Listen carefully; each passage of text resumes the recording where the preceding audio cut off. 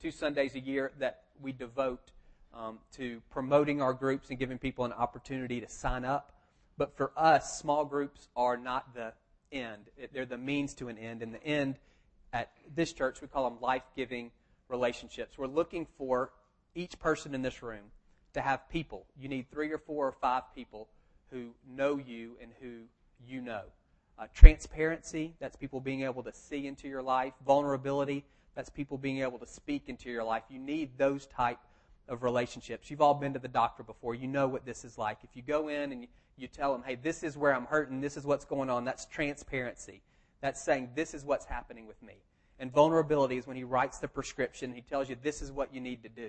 You need both of those. If you go to the doctor and all you do is tell him your symptoms and you walk out the door before he writes a prescription, all you've done is gripe. He hadn't helped you at all. And if you go in and say, doctor, I'm sick, can you give me something? And he just writes a prescription without knowing what's going on in your life, he's just throwing darts at a dartboard. Maybe he gets it right. Maybe he doesn't. We need both of those things.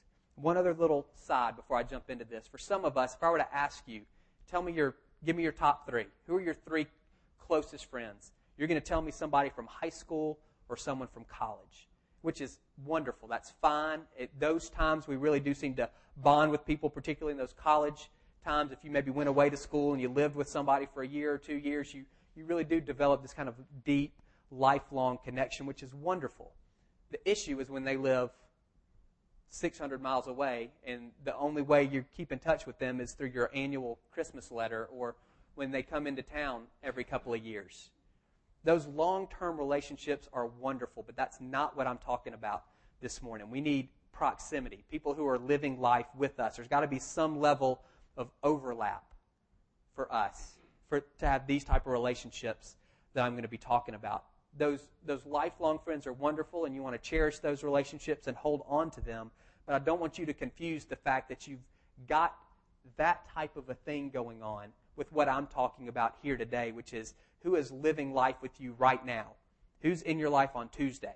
And who's in your life next Thursday? Those are the kind of questions that I want you to be asking yourself now. Malcolm Gladwell wrote a book a few years ago. It's called Outliers, and it opens with this interesting story of a town in Pennsylvania called Rosito. That's how I'm going to say it. It's Roseto. I don't know exactly how you say it. And this town was a nothing town in the hills of Pennsylvania. It was founded in the 1880s by immigrants from Roseto, Italy. They just kept the name when they came over. And this town was inhabited almost exclusively by people from this town in Italy. And they basically just carted over their whole life. They named the streets in the town the same as the streets in their town in Italy. The church had the same name. They continued to speak Italian. They were totally cut off from the rest of American culture. And in the mid-1950s, a guy named Stuart Wolf, he's a doctor, went to give a lecture at a local medical society. And afterward, the local doctor who serviced several of the towns in that area invited him to have a drink, and they got together, and this doctor said this to Stuart Wolf, which really grabbed his attention. He said, I've been practicing for 17 years. I get patients from all over, and I rarely find anyone from Rosito under the age of 65 with heart disease. And for Wolf, who's a medical doctor, this shocked him. In the 1950s, heart disease was the number one killer of men under the age of 65. It was an epidemic. We didn't have all the cholesterol drugs that we have now, and it was for there to be a whole town where people did not have heart disease. This doctor saying, "Wait, I wonder if there's something I can bottle here and get to the rest of the country." And so he had a friend who was a sociologist, and he pulled his friend who was a sociologist in, and this guy lived in Oklahoma. He had some students. They all came back to Rosito, and they started doing some studies. They went through death records. They interviewed everyone in the town who was over age 21, and this is what they found out. Virtually no one under 55 had died of a heart attack or showed any signs of heart disease. For men over 65, the death rate from heart disease was roughly half that of the United States as a whole. The death rate from all causes, in fact, was a third lower than expected. There was no suicide, no alcoholism, no drug addiction, and very little crime.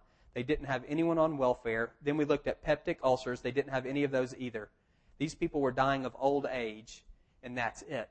So the more they looked, the more intrigued they got. What is going on in this town? And again, is this transferable to the rest of our society? So being the kind of empirical guys they are, they start going through the list. Well, let's look at diet.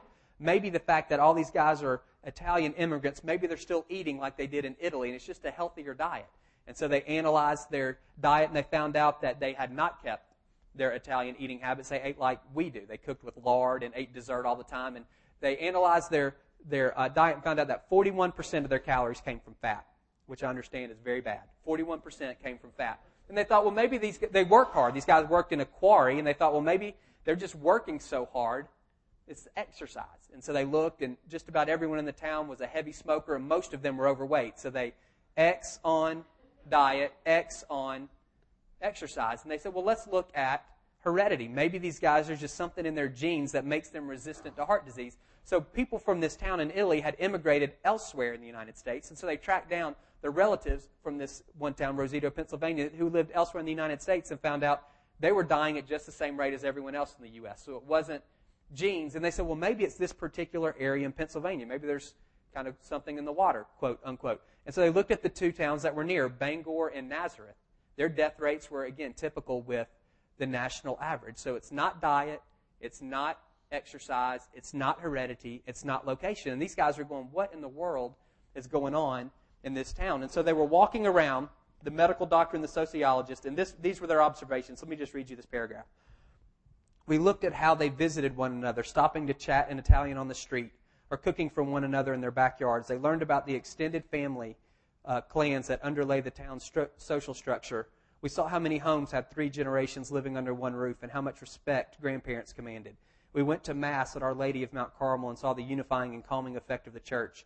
We counted 22 separate civic organizations in a town of just under 2,000 people. We picked up on the particular egalitarian ethos of the community, which discouraged the wealthy from flaunting their success and helped the unsuccessful obscure their failures. In transplanting the peasant culture of southern Italy to the hills of eastern Pennsylvania, these people had created a powerful, protective social structure capable of insulating them from the pressures of the modern world. These folks were healthy because of where they were from, because of the world that they had created for themselves in their tiny little town in the hills. The cover story in Christianity Today this month was called Chasing Methuselah. It's this push, particularly in our country, to live as long as we can. And the stat that they gave that stuck out to me was 100 million Americans. Right now, 100 million Americans are engaged in either some type of practice or consuming some type of product that's designed to say, I want to live longer. That's it.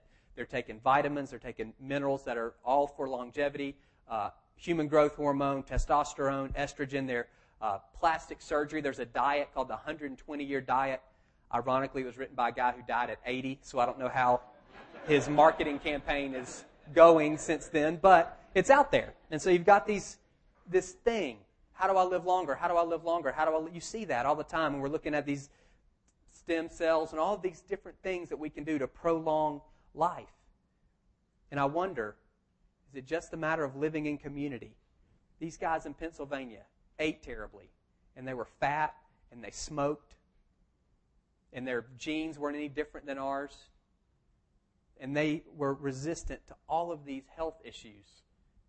A hard science medical doctor and a sociologist say because they chose to live in community. I'm not saying that that's going to make us all live to 120, but there's something to be said for deep, lasting, life-giving relationships. And it's not just something that I'm saying as a pastor. Even science confirms life is better lived if you're living it with other people. There's a lady, I think her name was Gretchen Rubin. She wrote a book called The Happiness Project. It sprang out of a blog that she was writing. And in her research, people are 60% happier, those with friends, than those without. Not just surface friends, but deep connections. Overall, they're 60% happier with their quality of life. This is Genesis 1. We'll get back to Ecclesiastes in a second. You can keep your finger there. You might not find it again. Then God said, let us make man in our image and our likeness, and let them rule over the fish of the sea and the birds of the air, over the livestock, over all the earth, and over all the creatures that move along the ground. So God created man in his own image. In the image of God, he created them, male and female. He created them. We were created in the image of a relational God. God exists in eternal communion, Father, Son, and Holy Spirit. We were created in his image, and it's a pretty easy connection then. If he's relational and we were created in his image, we're created to be relational as well. If you've ever gotten a product, you read the instruction manual. How is this thing supposed to work? Genesis 1 and 2 is how we're supposed to work. Things got messed up in Genesis 3. But if you want to know what your life is supposed to look like, what was God's original intent, and it's His continuing intent. He didn't change the plan just because sin entered the world. He's been working to undo the effects of sin since Genesis 3. If you want to know what is my life supposed to look like, how am I supposed to function, read Genesis 1 and 2. When you get to Genesis 2:18, you'll see this sentence that you've all heard. It's not good for man to be alone. At this point, everything God has created in the first six days, He says is good. Earth's good, sun's good, stars are good, moon's good, land is good, water's good, fish, birds, animals, plants, everything is good. Adam is good. So in the midst of all this goodness, to read this sentence that says it's not good, it kind of makes you sit up. How can something not be good when it's in an environment of goodness? Hear this. God and Adam have I would say, the best relationship a man and a human have ever had. According to the Bible, it sounds like God walks with Adam in the garden in the middle of the day. I don't know what that looks like. That's not my experience. This unhindered, unmediated relationship that Adam has with God. There's no sin, there's no confusion, there's no doubt, there's no distance. Adam's got a job. Here's your responsibility. He wants you to rule over all this stuff and take care of this. He's living in perfection. There's not even weeds in the garden yet. He didn't have to weed at this point. Everything is perfect. And God says it's not good for him to be by himself. I want you to think about that. If you're a Jesus and me guy, that's all I need. It's me and him, and we're like this. And God is saying, Adam has me, and it's still not good for him to be by himself. I want you to think about what that says for the value of relationships. For God to say it's not enough for Adam to just have a relationship with me. He's still alone. This is not a single married issue. It's a community isolation issue. You can be single and living in full community, and you can be married and be as isolated as anyone. It's a choice. Am I going to choose to be transparent and vulnerable with some group of people who will know me and who I can know? Back to Ecclesiastes 4. Real quick, you've heard these also. 2 are better than 1 because they have a good return for their work. What does that mean, they have a good return for their work? If one falls down, his friend can help him up. But pity the man who falls and has no one to help him up. Also, if 2 lie down together, they will keep warm. But how can one keep warm alone? Though one may be overpowered, 2 can defend themselves. A cord of 3 strands is not quickly broken. Friends help. You know that. The question is not, are you going to fall down? The question is, when you fall down, is there going to be anybody there to pick you up? Friends, this whole idea of warmth. If you're cutting someone out of your life, what do we say? We're giving them the cold shoulder, or we're leaving somebody out in the cold. This picture of warmth. This was written pre-furnace times. If you wanted to get warm, it was around a fire or with a person. You get hypothermia, what do they say? Jump in a sleeping bag with somebody. I'm not going to do that. I'm going to freeze. But if you want to live, you get in a sleeping bag with somebody. That shared body heat. We need one another to keep warm. You know that. Though one may be overpowered, 2 can defend themselves. And I think it's 1 Peter 5:8. The devil is described as a lion on the prowl, looking for someone to devour. Y'all seen the nature shows? Who do the lions go after? Stragglers. The ones who are alone. If you isolate yourself, you're an easy target. And this, I think, is more likely for most of us. We don't isolate all of ourselves. We just isolate a part. Some of you are raised, you don't talk about money because that's not proper. You're $10,000 in debt and nobody knows because it's not proper. Well, when is it going to be proper for you to ask for help? When the bank comes and takes your house? What's it going to take? For some of you, you don't talk about your marriage. You have this picture in your mind where you think you're honoring your spouse because you're not talking about where you're struggling. And then by the time you come and see me, it's done. That's not honoring. Divorce doesn't honor your spouse. You don't have to trash them to say, we're struggling here. It's probably your fault anyway. So tell me that's how it works. It's always our fault. It's always her fault too. It's both of us. That's how it works in a marriage. You know that. You don't want to let anybody know that your kids are killing you because then they're going to think you're a bad mom. Until we see them on the police blotter in the paper. reach out. You don't talk about business because business is business. It's not. We have these sections of our life that we keep from one another. I was talking to a guy at the last service, and his brother was an alcoholic, and he didn't know for years. And he said he had Monday friends and Tuesday friends and Wednesday friends and Thursday friends, so his Tuesday friends just thought he got drunk on Monday. And his Wednesday friends just thought he got drunk on Tuesday. And his Thursday friends just thought he got drunk on Wednesday. They didn't realize he was getting drunk every night until there was some bleed among those people. And that's how some of us are. I've got a set of friends for this, and a set of friends for this, and a set of friends for this, and a set of friends of this, and there's no bleed across. I'm one guy, but nobody fully knows me. Everybody gets just a slice of who I am. That's isolation. We need friends to protect us. You can't watch your own back, or if you do, you're going to run into the telephone pole in front of you. You can't look forward and back at the same time. You need somebody to watch your back, someone who loves you enough to say, listen, man, you're blowing it here. Or loves you enough to say, well, let's try this. I see this in your life. That's a real friend who doesn't even wait for you to bring it up. Who knows you well enough to say, listen, this, I can tell. We all need those kind of folk. You know that. It's what's written on the box for best instructions, relationship, Genesis 1 and 2. You see in Ecclesiastes, Solomon, the wisest man who ever lived, says we need one another. If that's the case, then how come so many of us live isolated lives? There was a study, the American Sociological Review in 2006. They interviewed, I don't know how many Americans, and their distillation of that. Most Americans have 2 friends. 25% have 0. And that number's doubled in the last 20 years. I'm not talking about Facebook friends or the number of people who follow you on Twitter. I'm talking about people who know you. That stuff is fine for what it is. Y'all remember that old Brad Paisley song, So Much Cooler Online? That's the problem with online. It's easy enough for me to lie to you when you're looking me in the eye, much less when I'm sitting behind a keyboard. You don't have any idea. I can be whoever I want and pretend in so many ways. We need people who are in our lives, who know what's going on with us. It always is going to require risk on our part. It's never natural to let somebody into a dark place in your heart. It's never natural to let somebody, these areas that we isolate, the reason we tend to isolate them is because we don't like what's happening there. And it just creates this cycle. I'm ashamed of this, and then I fall in that area, and then I don't want to tell you because I'm ashamed of it, so I fall in that area, so I don't want to tell you. So I'm ashamed. That's how it works. And the only way to break the cycle is to open the door and let somebody in. And it never is comfortable. It never fits. It doesn't work well in between dinner and dessert or any. You just have to say it at some point. Trust somebody enough to let them in. So how come we don't do that? Real quick, Genesis 3. You know all this stuff too.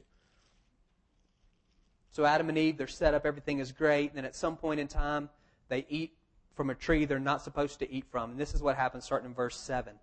Then the eyes of both of them were open, and they realized that they were naked. So they sewed fig leaves together and made coverings for themselves. We're looking for transparency and vulnerability. What we get most of the time is self-consciousness and shame. There's nothing wrong with being ashamed for doing the wrong thing. That's biblical, 100%. It's good to blush when you sin. But for most of us, we're not ashamed of what we have done. We're ashamed of who we are. And that's a completely different scenario, and it's bad. Adam and Eve recognize, if you read the end of chapter 2, it says they're naked and they felt no shame. But then suddenly they realize, well, we're different from each other. You don't look like me, and I don't look like you, and they become conscious of their differences. And the first thing they do is start covering them up. Cover up my maleness and my femaleness. They're ashamed of who they are. You can't be transparent if you're ashamed. You're going to put on a mask. Put on some clothes so nobody can see what's really going on. Next verse. And the man and his wife heard the sound of God as he was walking in the garden in the cool of the day, and they heard from the Lord God. And they hid from the Lord God among the trees of the garden. But the Lord God called to the man, "Where are you?" That's the second thing. We don't have time to talk about it today. It's the most significant. Ultimately, alienation from God. That sin separated Adam and Eve from God. And I'll just say this. I don't have time to unpack it. You cannot. It's impossible to have life-giving relationships with other people if you're alienated from God. If you look across cultures and across time, there's several things that everybody has always needed, and two of those are acceptance. Where do I fit? And security. Who's going to take care of me? That's a need in the heart of every man and woman who's ever been born in the history of the world. And God is the only one who can meet those needs unconditionally and eternally. And if they're not being met from Him, I'm going to look for y'all to try to meet them for me. And you're not up to the task because you're not Him. Even if there's some way for you to accept me unconditionally, which is a huge stretch, you can't accept me eternally because you're going to die. And then what am I supposed to do? When it comes to one another, it's almost always conditional. And even in the cases when it's not conditional, it is always temporary. Only God can provide unconditionally and eternally the acceptance and the security that we need. If you're missing that component in your life, it can be very difficult for you to maintain deep, life-giving relationships because you're always going to be looking for them to do something for you that they just can't do. Not because they don't love you, but because they're not God. They can't stand up under the weight of the need that you're going to have or that I'm going to have. That's true of all of us, no matter how needy we feel. We've got to move. He answered, I heard you in the garden, and I was afraid because I was naked, so I hid. That's the next thing, fear. Think about the relationships that you don't have. How many of those relationships that you don't have or relationships that you have that are shallow are based on the fact that you're afraid if they fill in the blank? That's fear. And he said, who told you you were naked? Have you eaten from the tree that I commanded you not to eat from? The man said, the woman you put here with me, she gave me some fruit from the tree and I ate it. Then the Lord God said to the woman, what is this you have done? The woman said, the serpent deceived me and I ate. Self-protection. That undercuts all relationships. And that's where a lot of us live. I don't want you to see what's going on with me. And if you do see what's going on with me, I'm absolutely going to justify it. I'm going to spin it. I'm going to make it sound spiritual. I'm going to blame it on my mom. I'm going to do something to protect myself from you and from any insight that you're going to give me. That's what we do. We shift, we blame, we lie. We do all that kind of stuff. Justify, rationalize. That undercuts authentic relationships. It's not just that I won't let you see into me because I'm self-conscious and I'm ashamed. I'm absolutely not going to let you speak into me because I got to protect myself from that. I don't want you to know that I'm struggling. What would you think? Those type of things. You get that. So how do we move ahead? We're created for relationships. We're created in the image of a relational God. There's practical benefits from relationships. You see that. You know that. But we live in this fallen world. How do we hold those things together? How do we move ahead saying, I'm going to choose relationship over isolation. I'm going to choose community over being alone. And the only thing I know to do is to do it. You make a choice. It's interesting to me when Jesus was asked, what's the greatest commandment? He said to love God with your heart, soul, mind, and strength, and didn't miss a beat. The second one is just like it. Love your neighbor as yourself. What are the two easiest things in the world to neglect? For me, my relationship with God and my relationship with others. I never miss a day of work. That's not in the top two. I'm not late with my taxes. That's not in the top two. Loving Him and loving others. Those are the easiest things in my life and maybe in yours to neglect. It takes intentionality. Us saying, you know what? I'm going to put something into this. I'm going to carve time in my day for relationships. Easy to cut. I'm going to choose to open myself up and let people in, recognizing they might burn you. Absolutely. Maybe you can say Jesus was right 11 out of 12 times. He got burned on one of his too. It's going to happen. But that fear is no reason not to let somebody in. I'm going to pursue these. I'm not going to wait till the right time to share. I'm going to lead with vulnerability and transparency. I'm not going to wait for you to go first. I'm going to go first. I'm going to invite you into my life. One of the best things about the Lord is He's sovereign. And so if He says this is what you need, He makes it happen for us. And He does the same thing with relationships. I tell people all the time, pray for friends. It doesn't mean that you're weird if you pray for friends, that you can't get them on your own. It's not for the unpopular kid. It's for all of us. Ask God, who do I need to be friends with? If you have children, absolutely pray for your children's friends. They're going to influence them more than you are. 12, 13, 14, you know how that's going to be. Same thing for us. That's what we did. There's nothing wrong with that. So begin to ask the Lord for friends. When He brings people into your life, make a choice to open up. Be transparent and vulnerable. And don't think about it the other way, too. We don't just want to be receivers of this. We want to be givers. So when you're in a relationship with somebody, think of this as a divine gift from the Lord for me to be in a relationship with you. And just like I'm looking, I want to hear God through you for me. I want you to hear God for yourself from me. I want to be a channel of His grace to you. I got to pray, and then we'll do what's next. Let's pray. God, with all of that kind of rushed, my prayer is for each of us that we would find these deep, life-giving relationships, the people that you have for us. And maybe they're already in our life, and we just need to increase our level of intentionality, and that can be scary to go from talking about the sports and weather and kids to suddenly talking about real things. That can be a hard shift. But for some of us, that's what we need to do. And for others, it's we don't know the people. And it's not for lack of trying. We just haven't clicked. Kind of that mystical word. We don't have chemistry yet. And my prayer, God, is through these small groups that people would bump into each other and form relationships. God, if it's not here, then please let it be somewhere that everyone in this room would be able to say, these are my people. These are the guys who are walking through life with me. If I fall down, I know who's going to help me up. When I'm cold, I know who's going to keep me warm, and I know who's got my back. Our culture destroys relationships. And for us to protect and nurture them, it requires courage on our part. And I pray you would give us that courage and that grace. In Jesus' name, amen. Okay, this is what we're going to do. If you're leading a small group, come up here. I need Sunday.